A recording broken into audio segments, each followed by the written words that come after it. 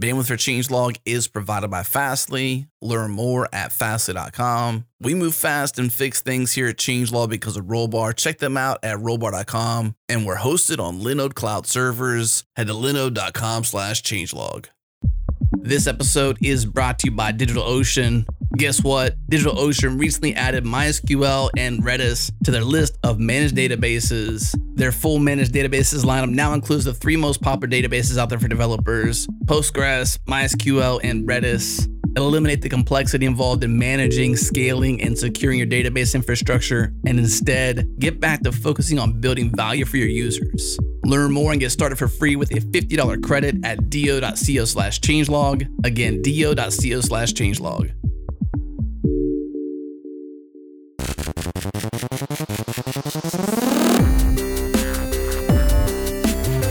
Welcome back, everyone. This is the Changelog podcast featuring the hackers, the leaders, and the innovators of software development. I'm Adam Stacoviak, editor-in-chief here at Changelog. Today, we have a very special show for you. We're talking to Quincy Larson, the founder of freeCodeCamp, as part of a 2-part companion podcast series where we each celebrate our 5 and 10-year anniversaries. This year marks 5 years for freeCodeCamp and 10 years for us here at Changelog, so make sure you check out the freeCodeCamp podcast next week when Quincy ships our episode to their feed. But on today's episode, we catch up with Quincy on all things freeCodeCamp. 4 years ago, I talked to you. And since then, you have literally blown up in many good ways. Now, if he literally blew up, wouldn't he have exploded and his guts worn out? Okay, figuratively, literally. Jared's always my word police. I always do that to him. He is. Although technically, you're right. Literally can mean the exact opposite. Right. Yeah. Well, it depends on what dictionary, right? In this case, blown up meaning that... Let's start over again. Gosh. I was digging that flow. Oh, you were? Yeah. I will keep it then. We'll keep it. Since Jared likes it, we'll keep it. But seriously, 4 years ago, we had a conversation with you. Much different freeCodeCamp today than 4 years ago. What are you doing that's so great? What are you doing that's so well that has gotten you to where you're at? Not just you, but the rest of everyone, the contributors. We were pretty skeptical, were we not? I mean, we tend to be, at times, skeptical. We're paid to be. Yeah, we're paid to be skeptical. Well, there's lots of stuff that comes out and certain things last. I think we were talking about that earlier in the other show. By the way, kind of a companion podcast going on right here, so definitely listen to the other one as well. Links will be cross-posted. That's right. Show notes, check them out. I mentioned that lots of stuff hits our radar and some things last and other things don't. And I know one of the things we were talking about then, 4 years ago now, links in the show notes to the original Quincy Larson episode. Apologies, by the way, it's been 4 years for us to get you back. It should have been much faster. Yeah, we usually have the be-backs back sooner. You're still here. You've blown up. You did not fail to sustain. So now you agree with he blew up. I do. Okay, good. I do. Well, I think the different stuff I'm guessing is that then was just one pillar. Right. Now you got many more pillars. Or at least a plan for more pillars. That happened. How's that work? Yeah, so 2014, almost exactly 5 years ago, we launched just the curriculum itself. We had a chat room. And so people would come to freeCodeCamp and they work through the curriculum and they would ask questions in a chat room, which was originally HipChat, and then it was Slack, and then it was Gitter. We still use Gitter, but now the main thing is the forum. So the curriculum was the original pillar of freeCodeCamp, and now we have a second pillar, which is the forum, which is growing really rapidly, and we've got a lot of exciting things going on there that I can talk about. And then the third pillar is the publication, freecodecamp.org/news. You find it interesting that forums are cool again? They're always or cool. Cool-ish. I mean, to some degree, sure. Like, I think social networks, kind of the quintessential community of the internet to a certain degree. Yes, but then you have social networks and you got groups within those networks. So it's like, what is truly a forum? So you're saying in this case, a literal forum. Yeah, a self-hosted place where people can have threaded discussions over long periods of time that's indexed by Google, that has its own search tools, that has accounts, that has moderator tools, all those things where the organization who's hosting that forum has control. Complete control. Yeah. If you contrast this with a subreddit, or if you contrast this with a Facebook group, a forum gives a lot more organization, a lot more power to the organization. And it also means that, the data stays on that server with that organization. It's not being used for advertising. Curious how you host it. What do you do? Yeah. We use Discourse, which is a really popular forum tool. Yeah. Created by Jeff Atwood and his partner Sam. I can't remember Sam's last name. Sam Saffron. Thank you. And they are really solid developers, and they also know a lot about online communities, with Stack Overflow being one of the bigger ones. So a lot of the same defaults that they bring to the table are what we use. So yeah. What about literal hosting though? Like, do you host it yourself? What's your architecture? AWS or? Yeah, so it's a Docker image, and we have it on DigitalOcean. Okay. Gotcha. So we use a lot. We publish this whole visualization of freeCodeCamp's architecture, and Discourse supports our instance. So they pay like the $80 a month. I see. Cool. For us to have a hosted DigitalOcean. I was asking that because Discourse does have like a service version, right? Yes. Like their own host. So you're not hosted by them. You host your own, but they support it. Gotcha. They support it, well, in the sense that like every 6 months, if there's some huge thing, I start messaging them on their own meta Discourse. Yeah, like, hey. Yeah, exactly. Yeah, and we have SSH access. But if there's something catastrophic, we can ask them to go flip the switches. Right. So the buck doesn't stop at you in terms of you host it, but you got help. Well, freeCodeCamp, the forum is one of the bigger ones. I think there are probably some bigger, like I know Blizzard and Describe Apple. big. So we're getting about 5 million views a month on the forum. Nice. And that's pretty big. I assume that's a lot of recurring active. I mean, there's lots of conversations. Yeah. Forum hits. Some people are just Googling, they find a solution in a forum, but there's a lot of people that are actually like actively part of the community, posting answers, posting questions on the daily. Yeah. At any given time, there might be 60, 80, 100 people logged in using the forum. Let me go back and clarify the skepticism, because it wasn't that we were skeptical of the concept or the idea of freeCodeCamp. It was really just like, will it continue to last? Because you're a nonprofit. There's lots of startups that are also nonprofits. They don't want to be nonprofits, but they are. But we talked about the sustainability of like you pouring yourself into this. We didn't know. It was pretty new at the time. All you had was curriculum. And it was like, is this going to be around? Right. We were also putting a ton of time into, and it seemed like a lot of work. And anytime you see those things, it's just a recipe for maybe. Yeah, for burnout. Yeah, exactly. Or goat farming in the horizon, right? Right, but you're still here. You're still standing. So I guess that's maybe the question is not even standing. He's thriving. Fair enough. Striving. What have you found? What's working? How did you get to this point? You have probably a team. I know you have lots of people that are working on it. So what'd you figure out that way? Yeah, well, last time I was on, you two were both asking lots of very similar questions about sustainability because as we do. Yeah, and you, since you've had the whole request for commits series, which is phenomenal, I recommend everybody check it out. And I listened to that, and Nadia Eghbal and Michael Rogers, and that was really helpful for me as well. Just thinking about open source and sustainability. Yeah. Since I visited, we finally got the 501c3 status, which is the U.S. government's tax exempt status code. It's the same one that like Doctors Without Borders and the Red Cross and all these big NGOs have. Right. So now, if you donate to freeCodeCamp, you can deduct it from your taxes. And we ourselves don't have to pay taxes, which is a huge savings. Absolutely. It makes a big difference. So we were able to shift from just selling merchandise, which was the only way we were sustaining freeCodeCamp, which, spoiler alert, it was barely covering even the servers, let alone, payroll and other things. And I put a lot of my savings into it. I put about $150,000 into freeCodeCamp, which, keep in mind, I was a teacher and a school director. That's like, I was basically saving half of everything I earned for like 10 years. Yeah. And that was the money that I had, and we were going to use that to get a house or a down payment on a house in California. But did that keep you up at nights? Like, were you confident you were going to find that thing that works, or were there nights where you're like, you know what, I'm just wasting my savings away? Well, so I never thought it was wasted because people were benefiting tremendously, but right. I was worried that it was not going to work out and I was going to have to go get a job. But really, that's a very nice first world problem to have. Like, oh my gosh, if this fails, then I'll just have to go out and get a nice job as a software engineer, right? But I mean, 10 years of your savings gone is beyond that. What right? he's saying is that doesn't outweigh the risk of loss. And I guess to some degree, the belief in what you were doing enough to keep going, which you've done. Yeah. To keep up at nights though. Oh, That kind of risk, that kind of any fear, anything like where you were like twitching? Oh yeah, it was a long, and I had my first child about 1 year in. It gets deeper. So you know, that was, and we were living in the Bay Area in a 1-bedroom apartment. Yeah. It was like 700 square feet, and we had a baby in there.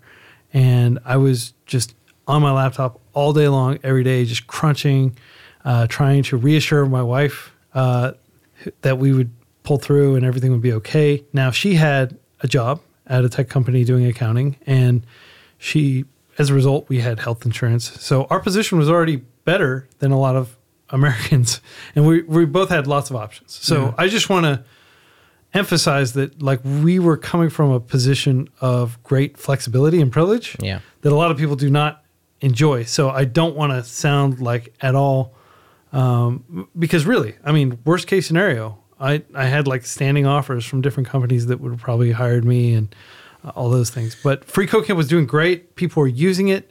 People loved it. And I knew that we could make it work. Where there's use, there's usefulness. Yeah. So what financially made it work finally? Like, it's working now, right? Yeah. We're break even essentially. So what we did was, as soon as it became clear that we were going to get our tax exempt status, not that we actually got it quite yet, but before that, we'd always been just shifting. If you want to support freeCodeCamp here, donate money instead to Women Who Code, or donate money to Hack Club, or donate money to Hacker Dojo, or some of these other nonprofits that are helping in developer education, because we really wanted to make sure that people were able to deduct things and the money was going to a proper nonprofit. So once we got the nonprofit status, you know, retroactively, all the donations to us were tax deductible. And I remember just holding my newborn son and holding up the certification that I got from the U.S. government, and that was kind of the light at the end of the tunnel. And from there, we've just worked really hard to get a whole lot of people doing monthly recurring donations to us, which is beneficial not only because a lot of people can afford, you know, $5, $20, even $25. We had a few people giving like $250 a month. A lot of people can afford that. And since it's monthly, it gives us the ability to project out and budget. And for an organization like us, like, we just need to be able to budget. We're not trying to make huge fixed cost investments. We're just paying for servers. We're paying for people to be working on freeCodeCamp full time. So let me throw a number at you here. This comes from your 5 years of freeCodeCamp post, which is on Changelog News, also in the show notes for those who missed it. More than 40,000 freeCodeCamp graduates are now working in tech at companies like Apple, Google, Microsoft, Amazon, and Spotify. Surely many other companies as well. That's an astronomical number, 40,000. Those are people who've been certified through the program. Many of them have gotten certifications. That includes everybody who's in our LinkedIn alumni network, which is like 60,000-ish people who are working now in technical roles. Not everybody ultimately got the certification, because if you get a job, like, you're a graduate, right? That's the graduation. The certification, it would be a means to an end. Once you have the end, you're not going to be like, well, I really need my FCC certification, right? And a lot of people get the job and then they'll come back and gradually try to finish it. What's that? Not that FCC. This FCC. Camp. Yeah, well, I mean, of course. Not the Federal Communications Just in case Commission. we was thinking like, do FCC they certify people? What? Yeah. When were you FCC certified? Well, this is audio and this is the airwaves, the internet airwaves. That's right. Yeah. Okay. So, but still, I mean, 40,000 people, that is, to me, a huge amount. I mean, what does that feel like? Do you feel those numbers, or do they get so big at a certain point that it's kind of like another drop in the bucket? I mean, some numbers are hard to actually, like, I don't know, like, reify in your mind. Well, I'm, you know, extremely blessed, and I just feel incredibly grateful that there are so many people out there who bother, you know, emailing me or tweeting at me or sharing these stories of their transitions from, you know, working in accounting, being a trucker, working in manufacturing, all these different fields that they've gone from to doing software development. And so that's interesting. It contextualizes those numbers. When you're getting practically every day, I get an email from somebody saying, hey, I just was able to do this, you know, thanks again. And then I'm able to follow up and say, like, oh yeah, can you tell me a little bit more about how you made this transition, or can you post it on the forum? Because a whole lot of people are in the process of trying to make this transition. And so the number isn't abstract. I mean, it's abstract that it's that large, but I have so many concrete examples of that every day that drive home to me. And so for me, it's a dream come true. I never would have imagined that we would have anywhere near the scale of people being able to accomplish new things and, provide for their families in new ways and actualize themselves and be creative in new ways. So yeah, it's just been a huge honor and a huge blessing. So one of the challenges that we've seen people facing coming out of non-traditional education backgrounds, such as I have a freeCodeCamp certification or some sort of other boot camp, or I'm self-taught, is that hiring process is difficult for them for lots of reasons. One of the reasons is that companies and organizations aren't always on board with hiring. I mean, more people are looking for senior developers than junior developers, and people who going through freeCodeCamp, sounds like they're having success getting hired. Do you help them on that side of things? Or is there like a community support? I'm wondering like if there's like tips and tricks, or how are people having that level of success of like, yeah, I got through the program and I got a job, because like you said, the job is what most of us are after. And so I'm just curious if there's like, if the community helps on the job side, or if it's just like once you're through the program, you just are competent enough to get yourself a job. Yeah, it's a great question. We've kind of made a neutrality setup where we don't specifically guide people to specific companies. We built out a job board, and we were going to have it to where people could apply for jobs directly through freeCodeCamp. But we just thought about like, if somebody has a negative experience, or if there are people out there who are, you read about a lot of these Silicon Valley companies that basically just pretend that they've got all this VC funding and things like that. And then the funding never materializes, and these people have moved to this expensive city and basically get stiffed on their paycheck. We didn't want to be associated with any sort of like project like that. So we just decided, we're going to leave the job board stuff and the recruitment stuff to the experts. And we're just going to focus on training people. Now, we do have interview preparation section that has hundreds of additional algorithm challenges. We've updated a lot of the Project Euler problems, Rosetta code problems, and made them interactive with like tests that you can run right in the browser instead of having to, the old interface for Project Euler it's like a 20-year-old website. But it's just like you enter a number and it tells you whether you're right or wrong. It doesn't give you any more feedback than that, and it just takes a long time to enter it. So rather than having to do all that coding locally and then go and type a number into a web form and see if you're right, we just modernized it and made it an interactive experience. But so we've got lots of interview preparation stuff. We've also got, at this point, probably hundreds of I got a job type posts on the forum. And we've got lots of articles from people who transitioned successfully from other fields into tech, who successfully got jobs at Amazon or Google or other places like that, telling how they went through that process. Like, especially the thing that people underestimate the most is just the sheer numbers game that the modern developer job application process constitutes. It is quite often for like somebody who's finished freeCodeCamp or somebody who's gone to a boot camp to have to apply to hundreds of jobs. And then they'll start to get interviews and then they'll start to get offers. But we just try to instill in people the notion that this is hard. This is not easy. Anybody who tells you it's easy to go out and get a developer job, they're probably trying to sell you something, because it's not easy. That's right. So we have all these resources, and we have a supportive community who's there to share in your accomplishments, and you can just read lots of anecdotes that realize the statistics that we all know, that there are a tremendous number of developer jobs at all different levels. Certainly, there are a lot of middle tier and senior jobs, and the senior ones are the ones where the recruiters most actively go out and aggressively try to recruit people. But there are definitely tons of small, medium level businesses that just need somebody, the church or the local food bank or the other organizations that want to have a nice website, or just need somebody to help set up like a Facebook group or configure like a Wix website or something like that. From your vantage point, can you see trends there in terms of it getting, by no means is it easy, But is it trending up in terms of those entry-level opportunities, in your opinion, or has it just kind of been like a steady churn? Obviously, this would be from your vantage point, not like it's like based on numbers, but. So I could look at the numbers, and we do have quite a bit of data that we've made public. For the last 3 years, we didn't do it this year just because we'd already done it so many times and there was already so much data. It's a lot of work. We did what's called the New Coder Survey, and it shows like how many, it asks about 50 questions. We had like 30,000 respondents. So it's a really huge data set. Yeah. Significant from a statistical standpoint.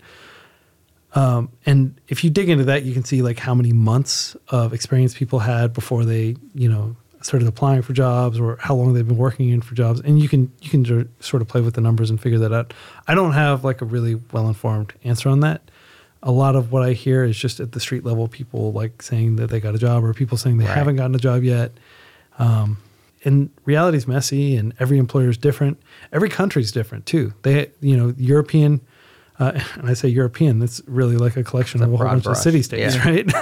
And then, you go to India, you go to China, you go to all these other countries where free coding is really big, and the market's completely different. I've been to startups in like Shanghai, where I walk in the room and half the people working in the developer bullpen are freeCodeCamp grads. Wow. Right. So there are definitely jobs out there for people. It's just a question of what those jobs look like and how many applications you have to make and how many people are competing for those same jobs. I will say this though, getting a job, I think a lot of people think it's all about your skills, but it's really about three things in my opinion. It's about your skills, it's about your reputation, and it's about your network, whom you know. If you know the right people, you can get in even with subpar skills, subpar reputation. Yeah. If you have a great reputation, you may not be the best developer, but people know who you are from your blog posts or from your YouTube channel, from your podcast, or just from your open source projects that you've contributed to. Everyone wants to de-risk a choice, right? And the way you de-risk a choice is by some sort of assurance or certainty, right? And so if you have a decent reputation, you can kind of bet that you're a decent person. Yeah. De-risking is exactly what I think employers are trying to do. They're just trying not to make the catastrophic choice that results in them having to terminate somebody, pay a whole bunch of severance, and then go through the entire job all over again. Yeah. And it's costly. It's funny that who you know comes so... It makes sense, but we try to be in a world where it's not about who you know, because it almost seems unfair. And yet it totally still is the facts of life. Right. That's what I mean. Like, so if you don't know the right kind of people, you can't build your reputation properly, or at least maybe add to an area where you have less of a reputation. You have somebody vouching for you, for lack of better terms. If you have a network, to some degree, associating with you, they're therefore kind of adding to your reputation, that you're trustworthy, that you're somebody worth betting on or taking a risk on. Yeah. And this is why like the local markets are so important. Like people focus so much on Silicon Valley and like the hyper competitive, like trying to get a job offer from Google or Facebook or Amazon. But if you go to a lot of communities, like we're here in Houston, right? And I live in the Dallas metropolitan area, and Jared lives up in Omaha. Like these are all completely different tech ecosystems with different employers, different hiring cultures, different circles of people that meet together for tech talks and events, and different professional groups.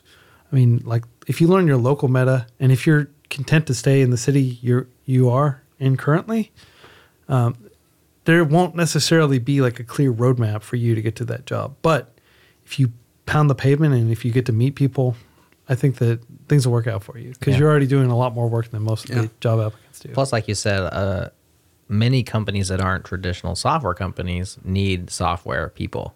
And so as the old saying goes, software's eating the world. Every company is becoming a software company. Well, there's a lot more competition to work at the software company, right? They need developers because they develop software for a living. But there's a lot of companies that just need like one or two people, and maybe their bar is a little bit lower. The competition is going to be less. Maybe you have a friend who works there. Like there's just lots of those. What you might consider non-traditional software opportunities, where it's like, well, maybe they're not a software company, but they have software needs, and I bet you can pitch in there maybe even more so than you could at the place that has 100 developers already. Yeah. If getting a developer job is hard, does that mean that it's got something broken in the system? So if it's hard to get a job that way, it's somewhat of an indicator that there's a broken system. Yeah, I or mean, there's broken processes. Something's broken. What makes it so difficult? It's hard here in the U.S. Again, I have lots of friends in China and India and places like that where I think it's comparatively easy. Not in every city in those countries, but in a lot of markets, it's just much easier to go out and get a job.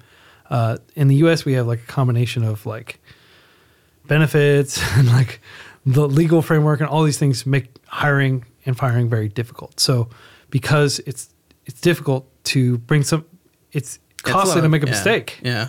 Really. So that makes employers really risk averse, even in a field where there's so much demand. And also employers to some extent are operating under pattern recognition. So they're like, oh, this person has worked at this company, right? That's like the biggest indicator of your likelihood of success. Yeah. Whom have you worked for? And do they have similarly stringent hiring requirements? So if you've worked at Google, there's a very good chance that you're going to be a good employee at, XYZ Corp as well. So, and these are things that I think that there's a great, she writes a lot of articles for freeCodeCamp's publication as well. Aileen Lerner, she does interviewing.io, and she's written a ton of articles that are much more data-driven on this. But I wouldn't say hiring is broken. That's kind of a strong word. But I would say there are very clear ways in which things can be improved without having to completely overhaul, the way that we handle labor in the United States, for example. Just pair programming or doing more take-home assignments rather than doing whiteboard challenges would be one, I think, fairly obvious improvement, because that is heavily biased toward recent college graduates who just spent a whole bunch of time but basically going ad nauseum through algorithms for like tests and stuff like that. It doesn't work as well when you're hiring somebody who's been out of the job market for a while, if they just had a kid, or somebody who has just been working for a long time but hasn't interviewed for jobs recently. Your mission isn't to get people hired, it's to educate. Would you say that? Would you agree with that? Or is it kind of both sides? So our official, because you said you don't really help place, so you're not, it's sort of part of, it's implied by your efforts. So our official mission is just to help as many people as possible learn to code. Yeah. I think that's written at the bottom of every single page in our footer. That's our official NGO's mission. Yeah. That said, virtually everybody who uses freeCodeCamp dreams of one day becoming more technical. Now, whether that's actually being a software engineer, or just, being a designer who can code, or a marketer who can code, or somebody who wants to build like a cool interface for their drone that they're flying around as a hobby. Yeah. Somebody who wants to build an Alexa app just to impress their kids. There are so many different use cases for programming knowledge, but it's all a net positive. I like to say that back in the 1600s, you didn't need to be able to read to go out and work, right? But the people who did sit down and take the time to learn to read were not infinitely, but they were dramatically better off as a result. Same thing in the 1920s. If you learned how to drive a car, suddenly you had all these new opportunities open to you. And more recently, like the 1990s, people really learned how to use spreadsheets. They learned how to use word processors. They learned how to use like these slide-based tools like PowerPoint. And that opened up so many opportunities for people. So yeah, you can get by without it. You could be, a congressperson in 2019 who doesn't know how to type and just relies on a secretary to do the typing for them, right? But real life, like, you are better off just gathering those additional skills. And I think that soon people will awaken to the fact that being able to code is very helpful, and it does give you a whole lot of additional options.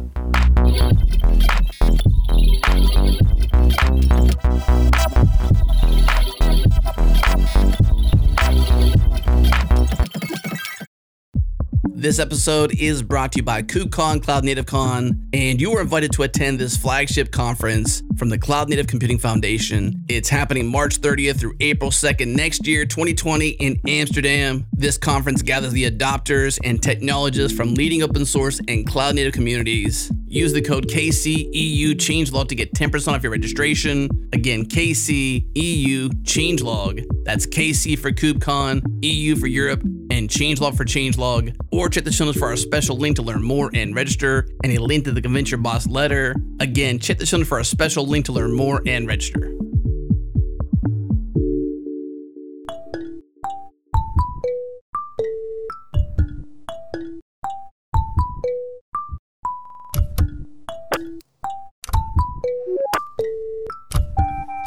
So figuring out the financials is one aspect of sustainability. Another aspect is making it so that Quincy doesn't have to do all the work.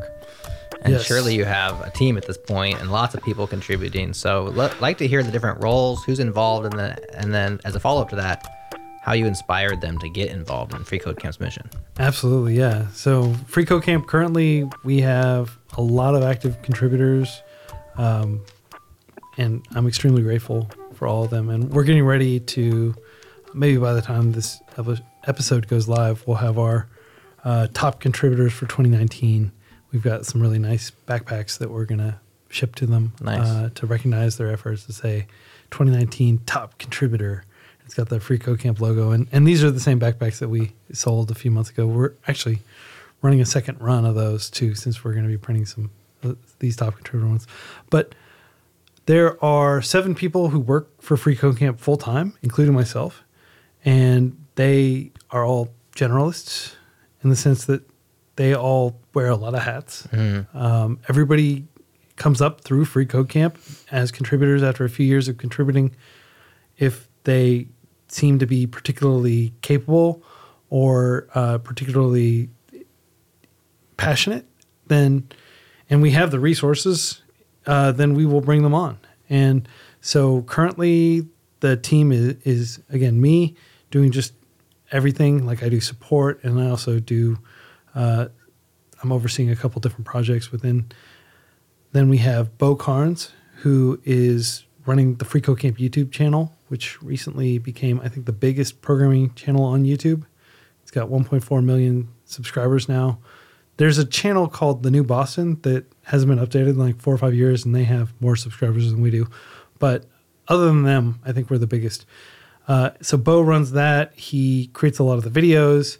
He does a lot of the editing for our contributors. And Bo also is working with a curriculum. So Bo worked as a teacher for, I think, 5 or 6 years prior to joining freeCodeCamp, a public school teacher up in Michigan. We have Abigail Rennemeyer. She is based in Portland, and she worked as a archaeologist before. She has like a totally different background, but she had been editing thousands of articles for the freeCodeCamp publication, and she kept doing it. And I was like, hey, you want to do this full time? So she's been doing that. She also runs the podcast. So if you've listened to the freeCodeCamp podcast, there's a good chance you've heard her interviewing people. And then we have Ahmed Abdul Sahab. He's in Turkey. He recently immigrated to Turkey. And he is doing some exciting things over there. He does a lot of the design. Like when we overhauled freeCodeCamp's visual design, he did a lot of that work. And he also does a lot of just like the in and out code maintenance. Then we have Mukesh Mohapatra, who is in Bangalore, and he does pretty much everything regarding the core code base and like all the servers. And he's the person we call if something catastrophic happens. And then we have Christopher Koishigawa, who's in South Korea. And he was working as a teacher for the last 6 years and started contributing a whole lot to our interview prep section. And so we brought him on. So he and Bo are working together on the updated curriculum, which I can talk about in a minute. And then we also have Mia Liu, who is based in Hangzhou in China. And she's running the freeCodeCamp China team. And we basically have like a completely parallel organization in China. And we've got Chinese language forum, Chinese language publication, and Chinese language curriculum. And that's, hundreds of thousands of people using that. So I think I got everybody. It is hard to always remember everybody on the spot. Yeah. as we experienced recently as well. So that's amazing. You have a parallel organization in China. Just curious in terms of the freeCodeCamp alum or even just the users. I mean, your team is spread abroad. And so where's your biggest audience? Like, do you have the foothold in India? Is it India? India and the United States are like neck and neck. Sometimes there are more people in India. Sometimes there are more people in the U.S. And then Nigeria is third, and China. And then is that based on just visits, or how do you use? Yeah, logged in use. Yeah, like time on site. Yeah, right. Gotcha. Okay. So you have Chinese translation. Do you have translation into other languages as well, or just a few? Yeah, that's a great question. What we're trying to do is just really make sure that we have everything rock solid in Chinese. And Chinese is bigger than most of the other world languages combined. It's second only to English. If you look at like Wikipedia usage, and this is what we used for our metrics, like to plan internationalization, we looked at how Wikipedia was being used, and we looked at like the world language usage for different translations of Wikipedia. And then we looked at like the total number of speakers of those languages that were using the internet actively. China is just exploding in terms of people adopting technology, and they're very enthusiastic about it. And a lot of them are getting great jobs, and there's a lot of money going into just a lot of different aspects of like artificial intelligence, like machine learning, essentially. Yeah. The real machine learning, and also the ifs and then statements and stuff like that. And then also there is a whole lot of expertise in China. India, a lot of the great Indian engineers stay here, and a lot of the Chinese engineers go back to China and create companies. So, I'm trying to think of some names of famous engineers who've left like Google or have left like teaching at Stanford, who've gone back to China. But there are a lot of really promising companies over there. So we wanted to do China first. I personally, maybe I'm a little bit biased because I lived in China for like 5 years. My wife's Chinese, and I'm just very optimistic about the future of China. Over the course of the past 30 years, they've taken hundreds of millions of people from subsistence agriculture, and they've transformed into a manufacturing center of the world, and now they're transforming into much more services and creative-based economy. And learning to code is going to be a big part of that. For sure. Can you speak to the need for native language curriculum? Like specifically with what I've heard, at least with China, is that there's this desire, obviously, a massive amount of people there, but most of the documentation, a lot of the books tend to be, or are more likely to be, in English. Can you speak to the need for native language curriculum? Yeah, well, it's always easiest to learn in your native language. It's just one less thing you need to worry about. A lot of people, more than 1 billion, have Chinese as their main language. More than 1 billion? Yeah. I mean, if you include like written Chinese, like there are a lot of spoken dialect variations. How many on Earth? 6.5, 7 billion people? No, you're behind. It's like 7.5 or 8 at It's this almost, point. yeah, it'll be 8 in like 10 or 15 years. It's been a while since I've been to the stats machine here. Okay. But the point is that that's quite a lot of people. I mean, more than 1 billion people. Sure. Yeah. That's a massive amount of people. That's like, I was going to say 1/2 Facebook, but I can't remember Facebook's Facebook, numbers I are. think, is 2.5 billion. Yeah, it's not even, That's half Facebook. There you go. Gosh, that's crazy. That is not. Yeah. Well, it makes sense too. It's interesting too to hear your insights on the choice to use a massive global site like Wikipedia as an example to say, That's smart. Why did you choose? What did you choose first? Under what circumstances?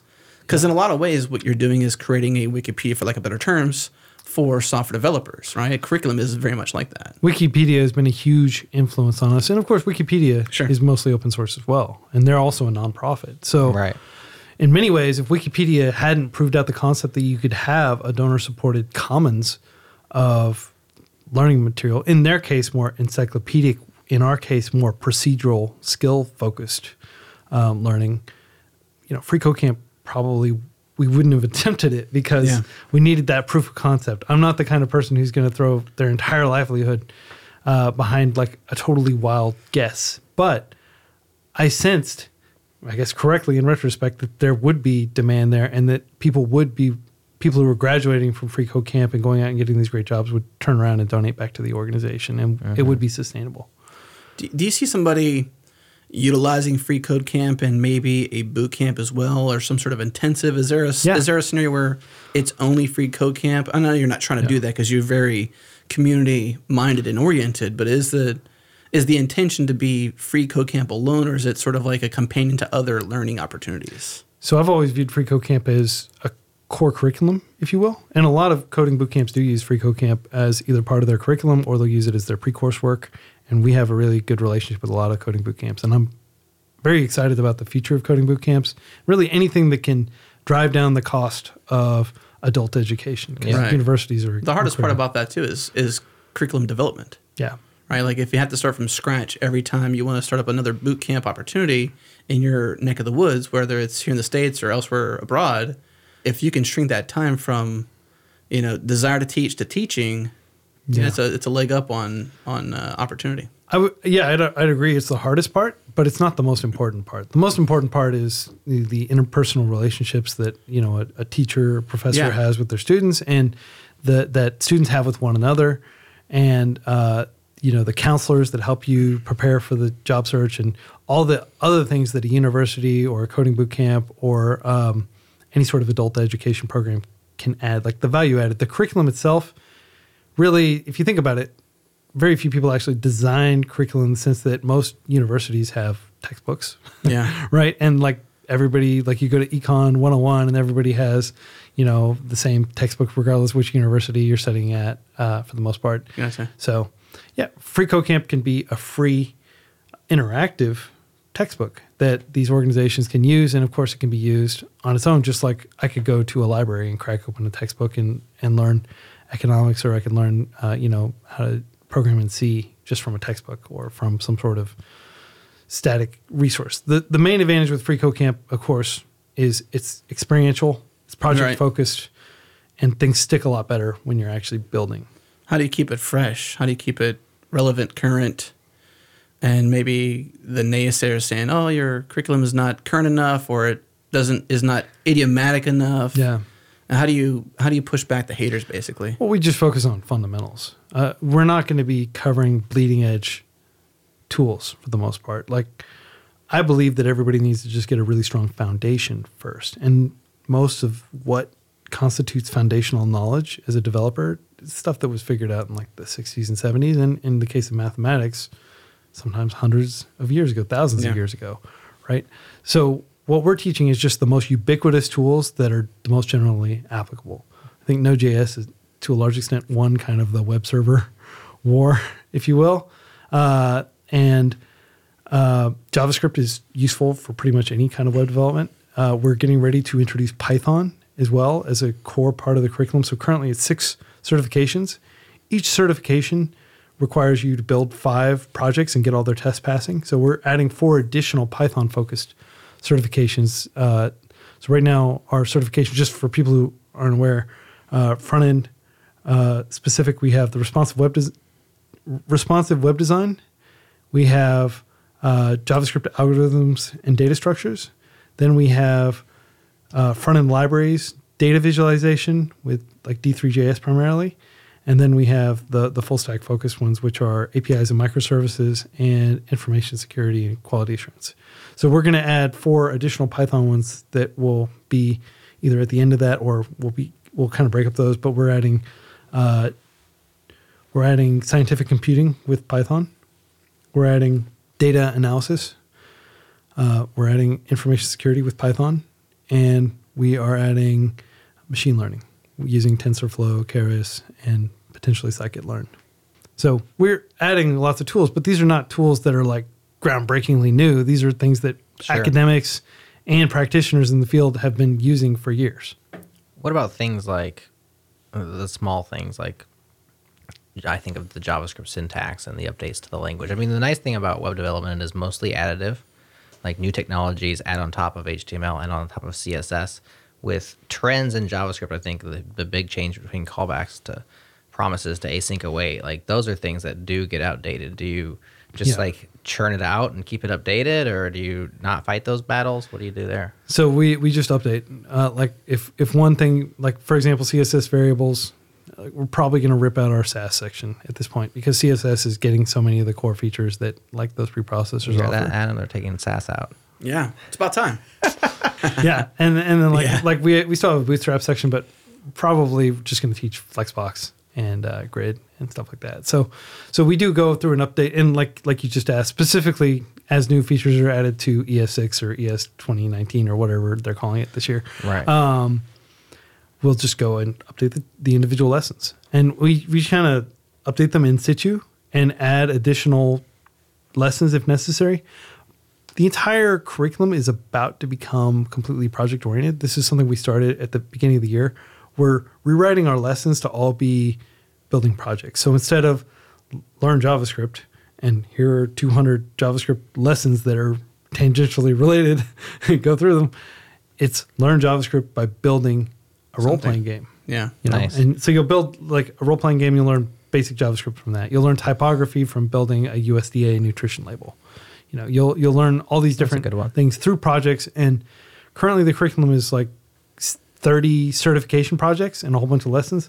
Soon it'll be 30 certification projects and also a whole bunch of practice projects, like 30 or 40 practice projects. So those will all be interactive with tests the entire time, and you'll build the projects one line at a time, one passing test at a time. It's so much easier to learn when you have some sort of like concrete expectation or visual in mind, you know, like giving somebody a goal and not just abstract thoughts of like, oh, here's, you know, as you said, 200 different tangential lessons on JavaScript. It's more like, here's what we're learning in order to build something like this that you've seen in the real world. You may have even used in the real world. Nutrition labels, for example. What was that one for? That was tables? Learning typography. Yeah. Like visual hierarchy. Yeah, that makes sense. Yeah. So we've got, I mean, this is all, of course, open source. It's all on GitHub. So if you want to see exactly how our curriculum's coming along, you can check it out. And we're going to keep plugging away at it.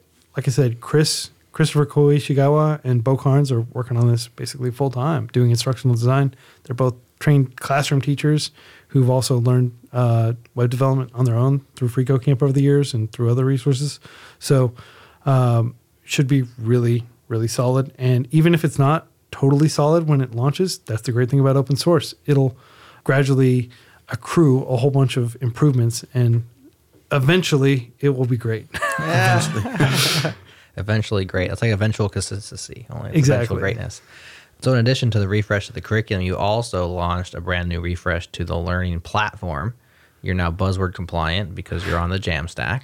Yeah. Do you want to talk about some of the new infra and the code and what you're doing there? Yeah, absolutely. So Jamstack, JavaScript, APIs, and markup is what Jamstack stands for.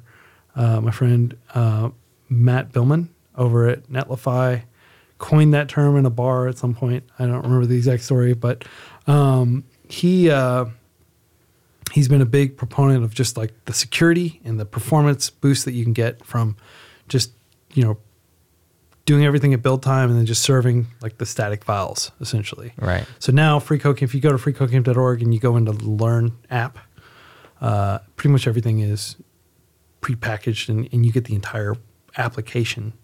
It just loads and it'll work offline. It won't work offline perfectly right now, but we're working on getting it to be like a offline first app. So there are a lot of advantages, and a lot of those advantages have to do with the fact that we don't have to, sorry, that little thing threw me off. Text message. Okay. Yeah. A lot of those advantages just have to do with the fact that we don't have to spend as much money on servers. Yeah. We can cache everything. Has that been like a substantial difference for we you? spend like, we spend like $5,000 a month on servers. What do you spend now that you're on Jam? I think we're spending like $4,000, but we're still doing a lot of the optimizations. I mean, it will a month. Gradually it'll reduce. Yeah. Wow. Eventual greatness. Eventual greatness. Curious why, you know, if you have such a massive global audience, why, and this is just the partnership personality in me comes out as like why you wouldn't reach out to someone in that business to establish some sort of partnership and make that zero or very low. if anybody is listening who's like in a position to grant a whole lot of credits or do something, you'll take them. Yeah, we'll take them. We use all that we can get from like Amazon, Azure, Google Cloud. Like we use all the credits we can get. we just need a lot. Are you picky on platform? Are you picky? As long as it's reliable. So okay. Azure is where a lot of our stuff is hosted. DigitalOcean is where some of it's hosted. We have to be very mindful about what services we locate where, like how critical they are. So far, Azure, in my experience, has been incredibly reliable. And AWS is really reliable too. But we decided to like locate most of our database and our servers in Azure because they gave the most generous credits, candidly. They give every nonprofit like $3,500, $4,000 a year in credits. And that's a big head start. And so we locate everything in the same data center. It reduces latency.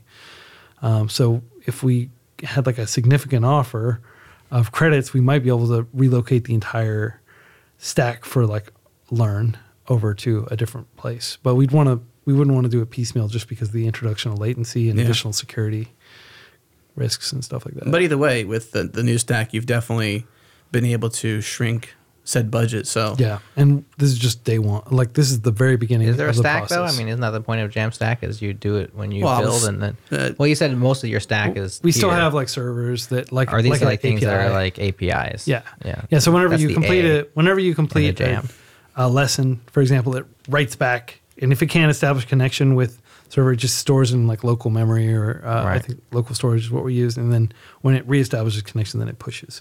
So we're building out all that kind of. Redundancy and turgidness. Right. Very cool. So any drawbacks on the Jamstack so far? Like things that you're like, oh, we didn't see this one coming. Cache invalidation is always challenging. Like you push a bunch of changes and they're cached on Cloudflare or Netlify, CDN or something, and you just have to wait till it propagates or, hey, try refreshing. And we're working on figuring out a way to do that so we don't have to tell people, try doing a hard refresh. That's every web developer's least favorite phrase. Yeah. Is try refreshing, because we hate saying that. It's like it's like have you turn it off and on again? Right. It's kind of like I kind of failed at the cache invalidation part. Hard refresh. And you have to go teach people how to hard refresh versus regular refresh. Yeah. I've been there. Yeah. I've done that. So that's been the biggest drawback. But I mean, on a whole, and then like I think Netlify was like under like a DDoS attack the other day, and like we had some like uptime issues with that. But again, it's like they're doing the best they can. They're a pretty small organization compared to like the AWSs of the world. We just want to be there to support them, and we're just grateful that like Netlify, Discourse, a whole lot of other organizations have given us in-kind sponsorship in the sense that they're not giving us money, but they are giving us like servers and services. That makes a big difference. Yeah. So the third pillar of what you're up to, we've talked about the learning platform, the forums we touched on at the very beginning of the conversation. We haven't talked much about the publication. Yeah, that's a big part of freeCodeCamp is we have freecodecamp.org/news, and we have hundreds of authors who are publishing articles there every week.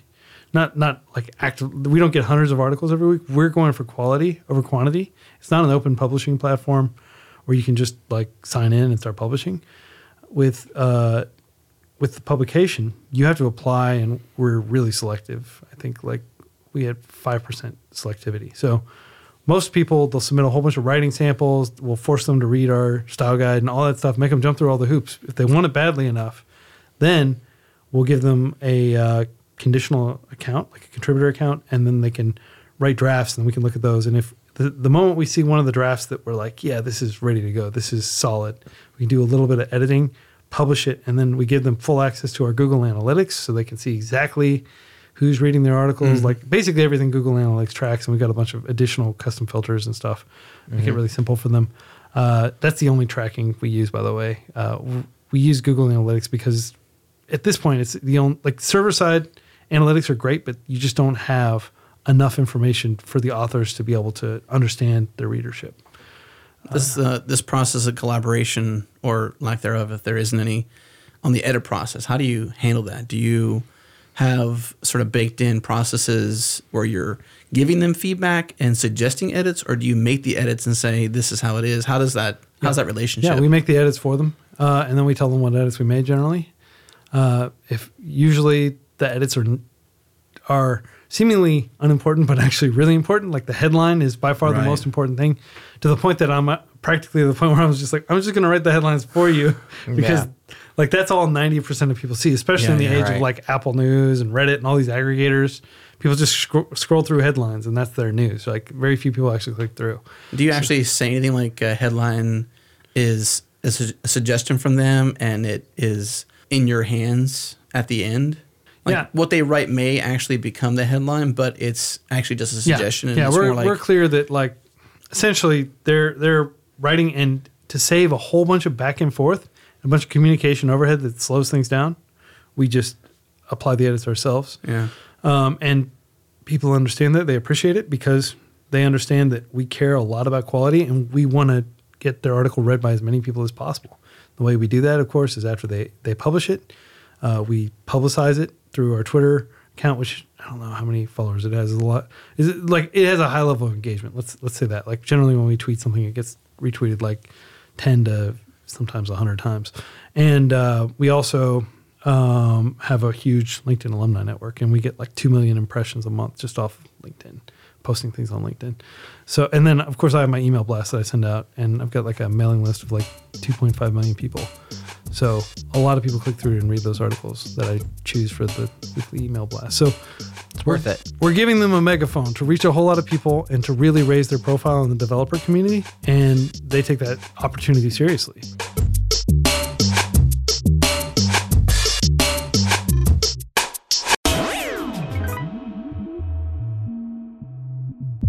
How often do you think about internal tooling? I'm talking about the back office apps, the tool the customer service team uses to access your databases, the S3 uploader you built last year for the marketing team, that quick Firebase admin panel that lets you monitor key KPIs, and maybe even the tool that your data science team had together so they can provide custom ad spend insights. Literally every line of business relies upon internal tooling, but if I'm being honest, I don't know many engineers out there who enjoy building internal tools, let alone getting them excited about maintaining or even supporting them. And this is where Retool comes in. Companies like DoorDash, Brex, Plaid, and even Amazon, they use Retool to build internal tooling super fast. The idea is that almost all internal tools look the same. They're made of tables, drop-downs, buttons, text inputs, and Retool gives you a point, click, drag and drop interface that makes it super simple to build these types of interfaces in hours, not days. Retool connects to any database or API, for example, to pull data from Postgres. Just write a SQL query and drag and drop a table onto the canvas. And if you want to search across those fields, add a search input bar and update your query, save it, share it. It's too easy. Retool is built by engineers, explicitly for engineers. And for those concerned about data security, Retool can even be set up on-premise in about 15 minutes using Docker, Kubernetes, or Heroku. Learn more and try it free at retool.com/changelog. Again, retool.com/changelog. And by our friends at Square, we're helping them to announce their new developer YouTube channel. Head to youtube.com/squaredev to learn more and subscribe. Here's a preview of their first episode of the Sandbox Show, where Shannon Skipper and Richard Moot deep dive into the concept of idempotency.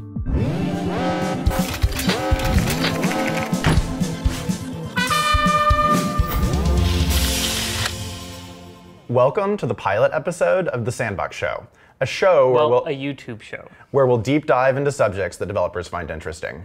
Don't worry, there will be plenty of live coding. I'm Shannon, and this is Richard, and we're going to cover a broad range of topics as the show evolves, but for today, what are we going to be covering? On this first episode, we're going to be covering idempotency. We had talked to people in our community, and the thing that people seem to be really confused by is this concept of idempotency and how does it relate to interacting with an API. Right. And so I didn't do some Googling on this beforehand, but I know that you did. I did. So the definition of idempotency comes from idem and potent. So idem being same and potent, power or potency. So it's the same potency. All right, check out this full-length show and more on their YouTube channel at youtube.com/squaredev or search for Square Developer. Again, youtube.com/squaredev.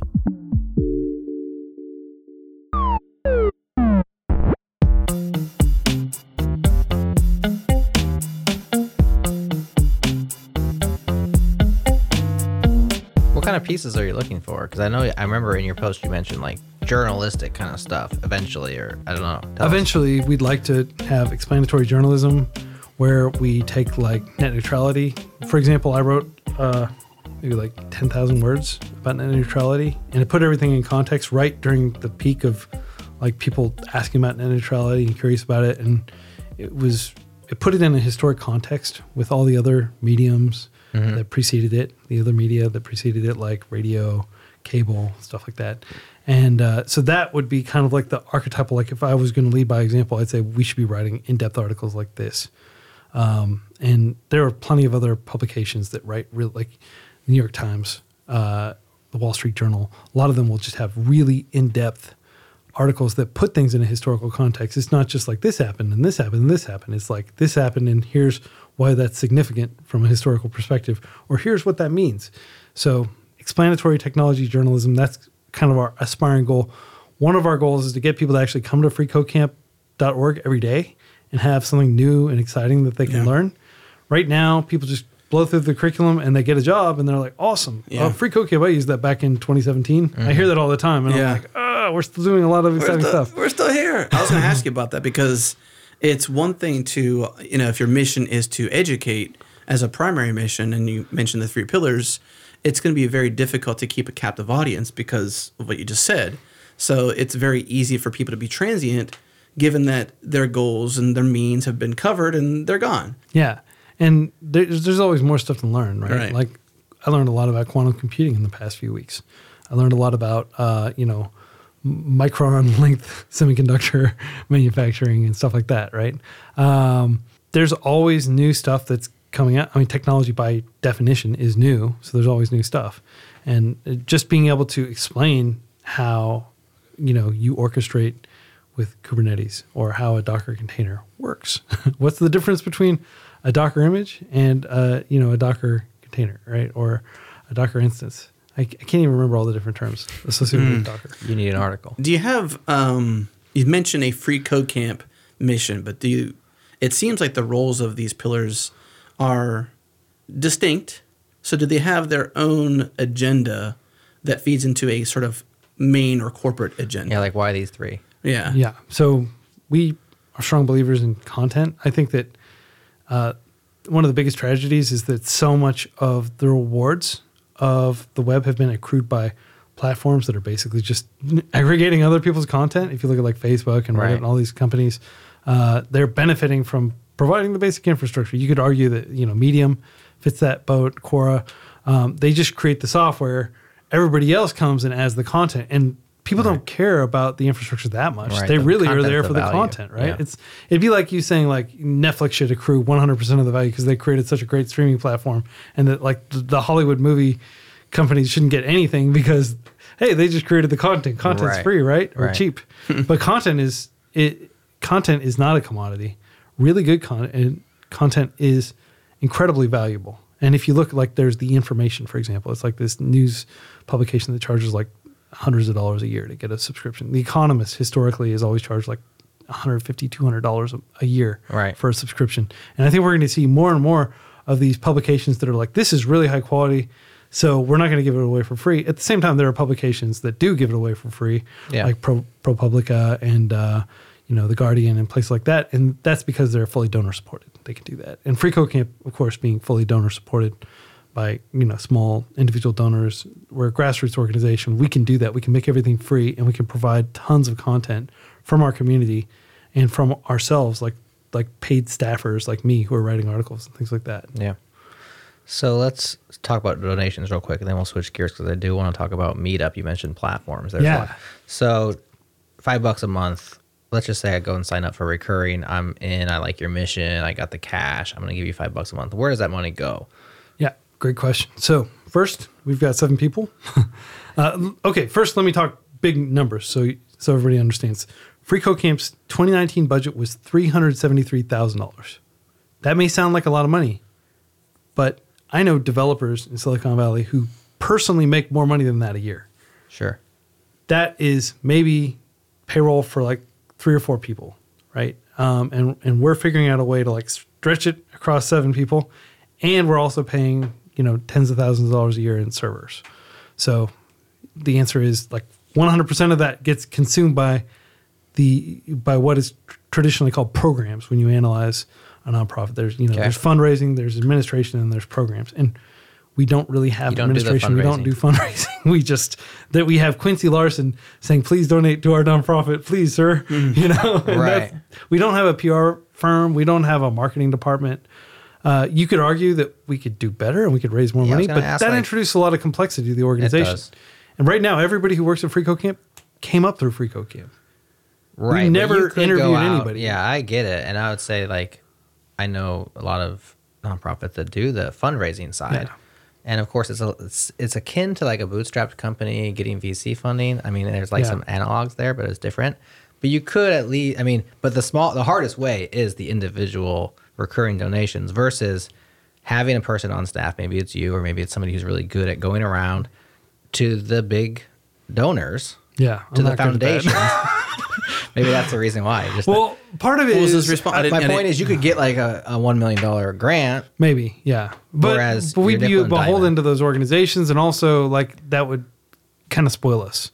That's why by going out and fighting in the field to like earn people's donations. Regular people who are just working day jobs, have kids, feed and paying mortgages, but they're like, hey, yeah, I can spare $5 for FreeCodeCamp a month, or yeah, it's the end of the year and I can just give them $1,000 or $10,000. What about those companies though that are reaping the benefits of your work? That's fine. It's like a positive externality for them, right? It's consumer surplus for them. But there's uncaptured opportunity there. I mean, you could argue the same thing with Wikipedia. I mean, how much value do you think Wikipedia has bestowed upon the world by making it to where I can get good factual information within seconds from a relatively objective arbiter of truth? Yeah, there's a whole lot of value that is not captured, but that's kind of the point.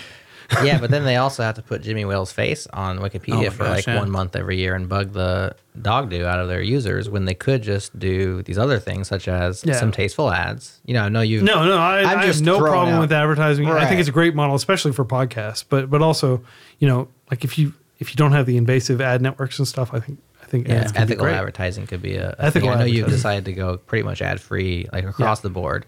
I think it's an admirable decision. That being said, we're back. I cut you off on the donations thing. Like you pretty much that whole $5 is going right towards programs. Yes. And there's no fluff. There's nothing else. It's all right there. We're extremely lean. We're living lean. I mean, we have in-depth discussions about whether to like pay for like a $20 a month service because it's like, oh, really? Yeah. I mean, we just want to operate really efficiently. Like a lot of my heroes, like, Sam Walton, for example, kind of Walmart on this notion of thrift.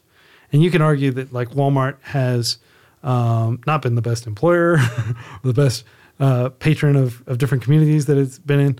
But it's hard to argue that it hasn't been good for the end consumer because they've managed to drive down the prices of so many things. Absolutely. And save people an incredible amount of money, like especially families. These are corporations that could probably make a lot more money. But they're choosing to kind of be broader and more resilient to changes in the economy and things like that. It's a trade-off. Yeah, it's a trade-off. But with FreeCodeCamp, we're never going to capture all the value. If we can capture, like, just to give you an idea, less than 0.1%. Or I'm sorry, it's about 0.5% of our monthly active users donate. Yeah. So it's just a fraction. If I can get a little bit better at my pitching. Right. Well, you're going to my next question. And so let's talk about scale. What are the conversations you have with yourself or anyone else in the team about like, okay, when you said your budget was $375,000 a year or $378? $377. Right. This year. For this year. This year. $373. Sorry. $373.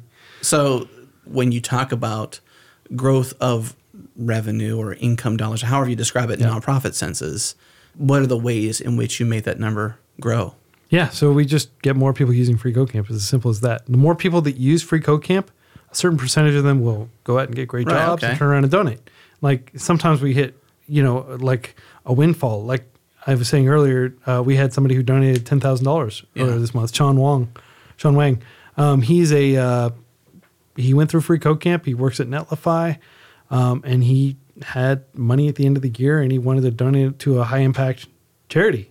FreeCodeCamp, just to put our efficiency or capital efficiency in perspective, we have delivered 1.1 billion minutes of instruction this year. That's the equivalent of 2,000 years of learning in 1 year. We've done that for $373,000. That's the equivalent of 50 hours of instruction for every dollar spent. Now you're putting it in terms I like to hear. So if you go to That makes my $5 feel a lot bigger. Yeah. So your $5 each month is essentially paying for an entire classroom of people to learn. One thing that is important to note also is that these people are able to do it for free, and the scale that we're operating at, you know, it's not only self-paced and free and fully interactive. It's just incredibly cheap. Like, to put that 50 hours per dollar in perspective, in the United States, the average cost of having a child in a public school is $10 per hour per child. So freeCodeCamp is several orders of magnitude more efficient than and granted, they're trying to accomplish totally different things. We don't have classrooms. We don't have a teacher with a student-teacher ratio of 17-1 or whatever. We just do instructional design and people work through it at their own pace. But it's because of those concerted decisions that we're able to be dramatically more efficient. These are all conscious decisions we made because our ultimate goal is scale. Our ultimate goal is helping as many people as possible for as little money as absolutely necessary. I like the fact that you're focused on those two metrics. You grow the number of freeCodeCamp, I guess, interested people, users, however you want to describe it. And then that obviously impacts the ratio of donors. And you can sort of grow that one to grow this one, or you can grow this one too. I mean, meaning, if you grew the amount from 5%. 0.5%. 0.5%. Says that? Yeah. Okay. Half a percent. Geez, if you double that. If you double it to 1%. Right. I mean, so you can sort of focus on those two metrics, either grow the total captive audience or grow conversion. the ratio of donors. I like the simplicity of focusing on two things rather than so many other things to grow, to scale. Yeah. Yeah, and that's why I'm reluctant to bring in a fundraising expert or to try to personally fly around and meet with the CEOs of all these different Because if you can get by companies. without it, it's obviously better than to not have to do that. And it seems like you're on that path. You have these two numbers. The higher leverage one is honestly the percentage. Yeah. But you seem to be pretty good at growing the top end funnel at this point. Yeah. All these people using it. You've Pretty also amazing. been very patient. Based on 4 years ago, we talked to you, and you're also, and I don't want to use this word too loosely, but you're not greedy, right? There are some people that just, and maybe it's, I don't know really how you describe greed where it's not egregious or where it's, overly greedy. yeah, You have the right level of greed. Right. You can have Ambition. capitalistic ambitions and not be greedy. You seem to have a patience that is uncanny. Well, Where it's not everybody has the kind of patience you have. Yeah, well, I managed, for-profit companies before I started freeCodeCamp, as a school director, essentially. It was a private intensive English program, and, I had to make sure that we had, a good EBITDA and, all those metrics that matter. So, and I have kind of a traditional business background in addition to my education background. So I can understand the physics of business, so to speak. Mm-hmm. And that's really helpful because that gives me some perspective.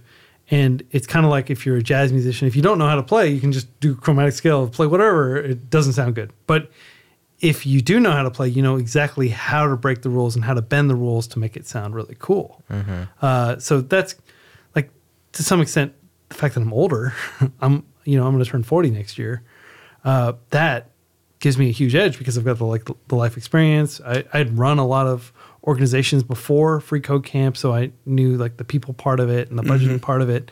So I guess in some respects, one of the reasons I'm more patient is I'm more confident in the state of the world and how things work and fit together. Mm-hmm. Yeah. And also, I had my wife who has the patience of Job, and she had a job with benefits and we had health insurance for our kid and for ourselves. Yeah. And so I didn't need to, run out and buy that Ferrari or whatever it is that, startup people do when they exit. freeCodeCamp will hopefully go on forever, and hopefully, at least for the rest of my life, which I'm hoping to live to be, 90, 100, hopefully I can continue to be involved in leading or helping somebody else lead the organization for the rest of my life. So everything is long-term. This is not a problem that's going to magically solve itself. You look at how long it's taken to get people to, to even get literacy to the rate it is after 400 years, right? This is going to be an ongoing challenge to teach people about technology. We probably have people coming into developer land at a faster rate than the birth rate at this point.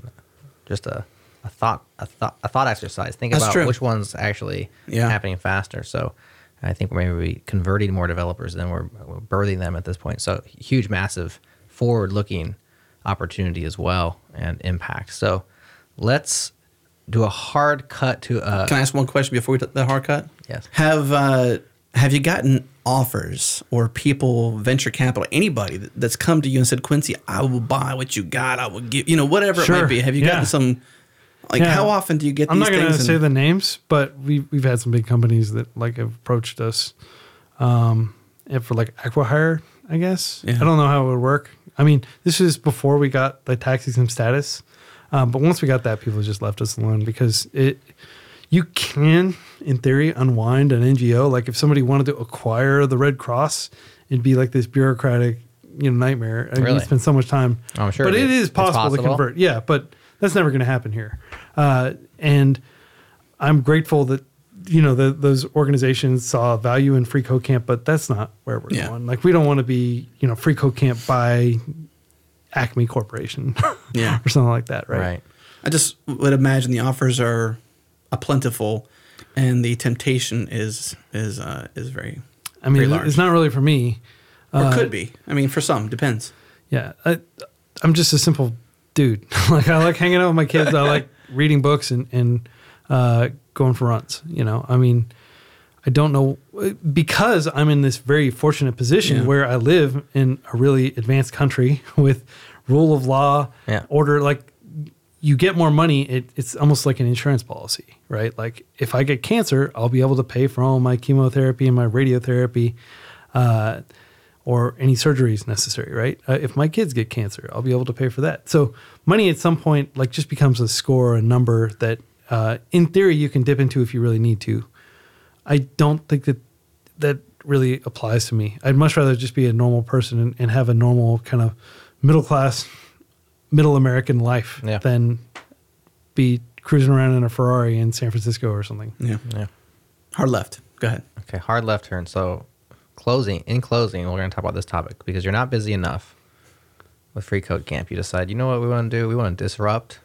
We want to disrupt Meetup with an open source event planning platform for not just for developers, but for everybody to be able to just set up their own instance with a Docker container. Tell us about Chapter and why you're doing this and how it relates to the current, to the recent changes in Medium. I'm not sure if it's actually inspired by that. If you're already working on it and you're like, oh, this is opportunistic. Tell us the story of Chapter real quick. Yeah. So Meetup was acquired by WeWork a couple years ago. WeWork, as we all know, was not worth as much as they said it was. Pretty disastrous. Reverse IPO. Yeah, it's one for the history books. But anyway, WeWork, of course. And as of October, when I made this announcement, it was a few hours after Meetup had announced that they were enacting this new policy that they were going to charge everybody a $2 RSVP fee whenever they RSVP'd for an event. Now, freeCodeCamp, grudgingly, has 40-ish meetups on Meetup. Most of our study groups are organized on Facebook because it's free, but some meetups will pay the $20 a month to have a Meetup page, which I think is ridiculous that it costs that much money, but it does. And people are willing to pay for it. So we quickly did some back-of-the-envelope calculations, and based on the number of events we had, it would have cost us $20,000 extra every year. Not just to us, but to the entire community in aggregate. If they were all paying, and that $2 is essentially yours to potentially get as a donation. So it just or it's just money in their pocket that they shouldn't have to spend to RSVP And to a it's free not event. for the organizer. It's for the people who it's for attend the- Meetup. Right. It's for the platform, the infrastructure that hasn't changed. The only notable thing that Meetup has done in the past 10 years was get acquired by WeWork. They have been It's the exact standing same still website. Yeah. in terms of product, in my humble opinion. And I say this as somebody who's been using Meetup for the last 10 years. I could say that as well because there's like, I recently, as part of this, was like, I thought I closed my account. I double checked on it. I didn't. I was like, I'm close it. Because I thought I did before. I think when they were acquired by WeWork, it was just like. I never knew they got acquired. This was the first I had heard. I mean, I'd just been a grudging Meetup user as well. Just more from the. They'd done some other stuff too. I can't recall what, but it was just like, you know what? If it wasn't like, oh, I'm canceling, Meetup from my life. It was more like, I don't use the platform anymore. I don't find value in it. And I'm like, wow, if you leave a profile somewhere, at least your data is still there. So there's still this opportunity for them to use you when you've since gone away. So my thought was like, I'm going to pull my account and not do that anymore. Well, what I love about the open source community is like we don't have to put up with that stuff if we don't want to. But that being said, somebody has to step up and like throw some code on the table or a spec on the table. Yeah. And, that's one of the things we talked with Siege Bot about what they're doing with the federated, replacement for the package management. What's it called? I can't remember the name of it. All of a sudden, Entropic? Yeah, Entropic. Entropic, yeah. And just the fact that it's like, well, we could all sit around and complain. And hey, as people who talk into microphones a lot, some of that we do is just the easiest thing for us to do is to complain. Yeah, we complain quite a bit. But in the open source world, it's like, hey, we can actually solve some of these problems. And that's why I was just impressed by the announcement and your guys' at least beginnings of an effort to say, you know what, Meetup has value. This is a thing that needs to exist, but it's not like it's irreplicable or replaceable. So it's not that complicated. So we quickly made an announcement. Like I thought about it really hard. I just decided, yes, this is important enough. This is going to make a big enough difference for just us that it's worth having self-hosted chapter management tool. That's what it is. It's for multi-chapter organizations. So we're not trying to boil the ocean and just say, we're all events everywhere, just like Meetup is, right? We're just focused on the YMCA or the Boys and Girls Club of America or Rotary Club, Lions Club, some of these other organizations that have lots of chapters. They can just have their own server.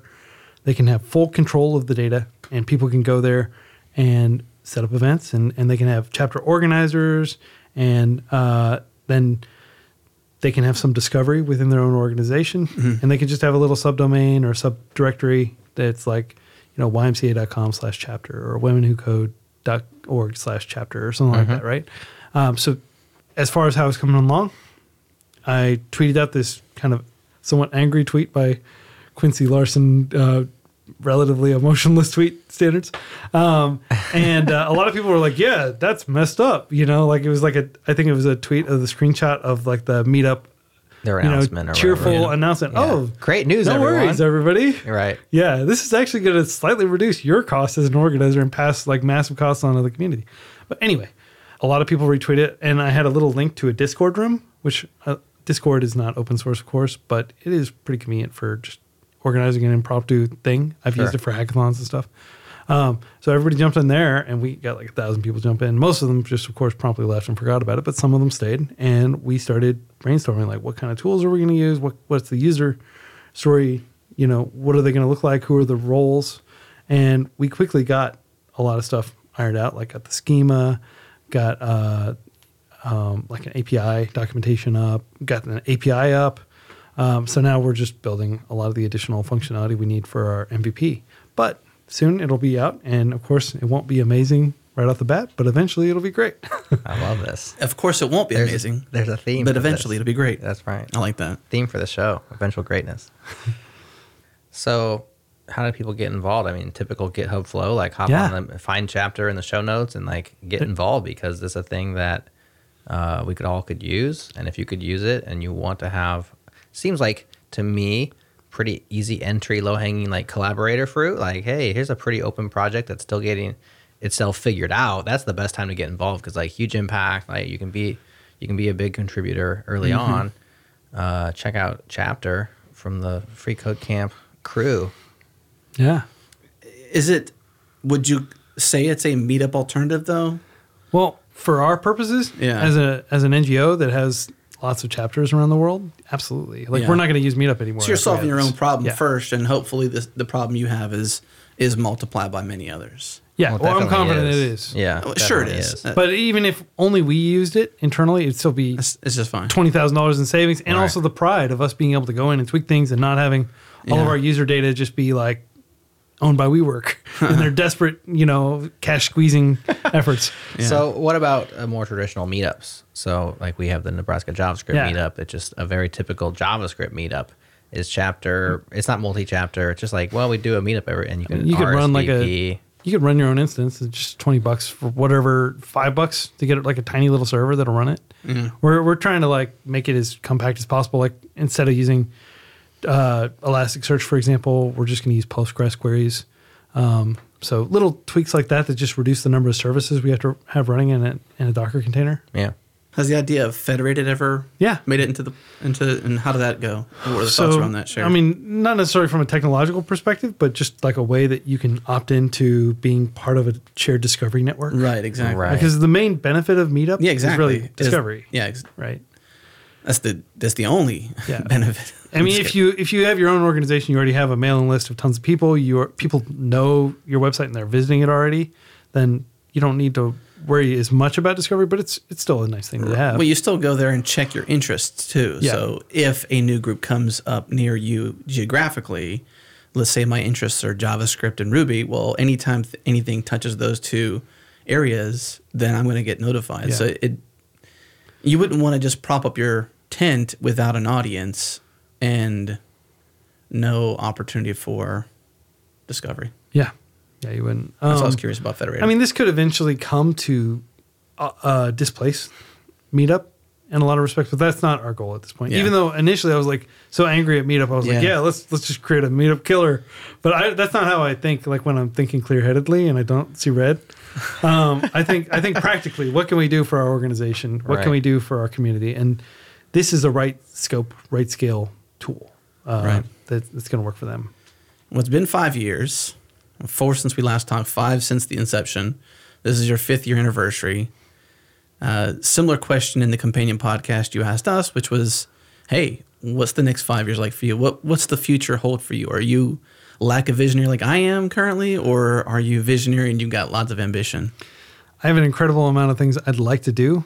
A lot of it comes down to how much we have in our budget because we don't want to overextend ourselves. We're a tiny organization. We want to make sure everything we do properly and that we're not spreading ourselves too thin. So if we can continue to grow our budget, we'd like to do a lot more explanatory journalism and explain a lot more about technology and put tech news in context through really in-depth primers.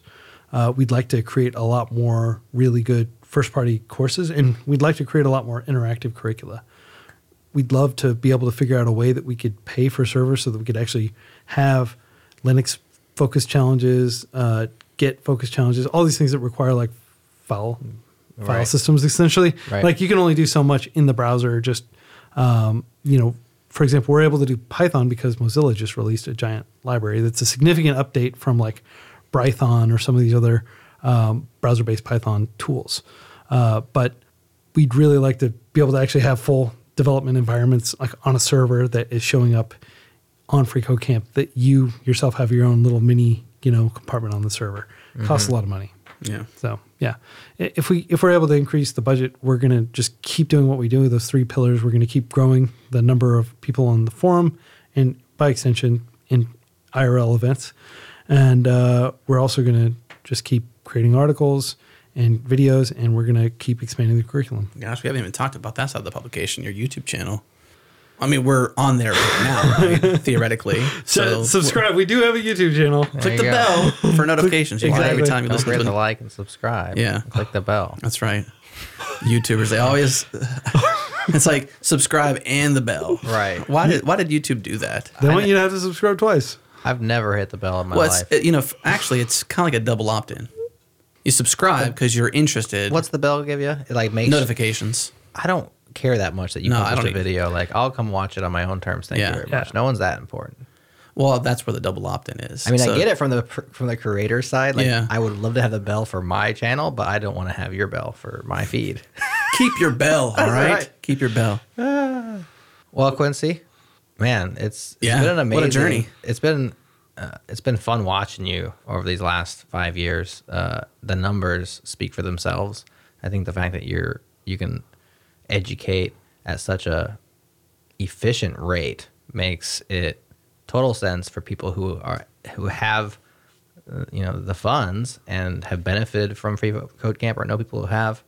That $5 seems like it makes a lot of sense. So one more time to pitch to our listeners, if you appreciate the work they're doing and you want to help educate the next generation of coders out there, whether they're young or old, or what part of the world they're in. No better way than to do a recurring donation to freeCodeCamp. And when he says better, no better, there's no more efficient way. Right, and the leverage is amazing.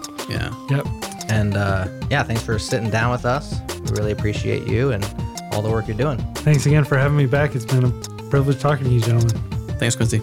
Same here. All right. Thank you for tuning into this episode of the Changelog. Hey, guess what? We have discussions on every single episode now. So head to changelog.com to discuss this episode. And if you want to help us grow this show, reach more listeners, and influence more developers, do us a favor and give us a rating or review in iTunes or Apple Podcasts. If you use Overcast, give us a star. If you tweet a link. If you make lists of your favorite podcasts, include us in it. Also, thanks to Fastly, our bandwidth partner, Rollbar, our monitoring service, and Linode, our cloud server of choice. This episode is hosted by myself, Adam Stakoviak, and Jared Santo, and our music is done by Breakmaster Cylinder. If you want to hear more episodes like this, subscribe to our master feed at changelog.com/master, or go into your podcast app and search for Changelog Master. You'll find it. Thank you for tuning in this week. We'll see you again soon.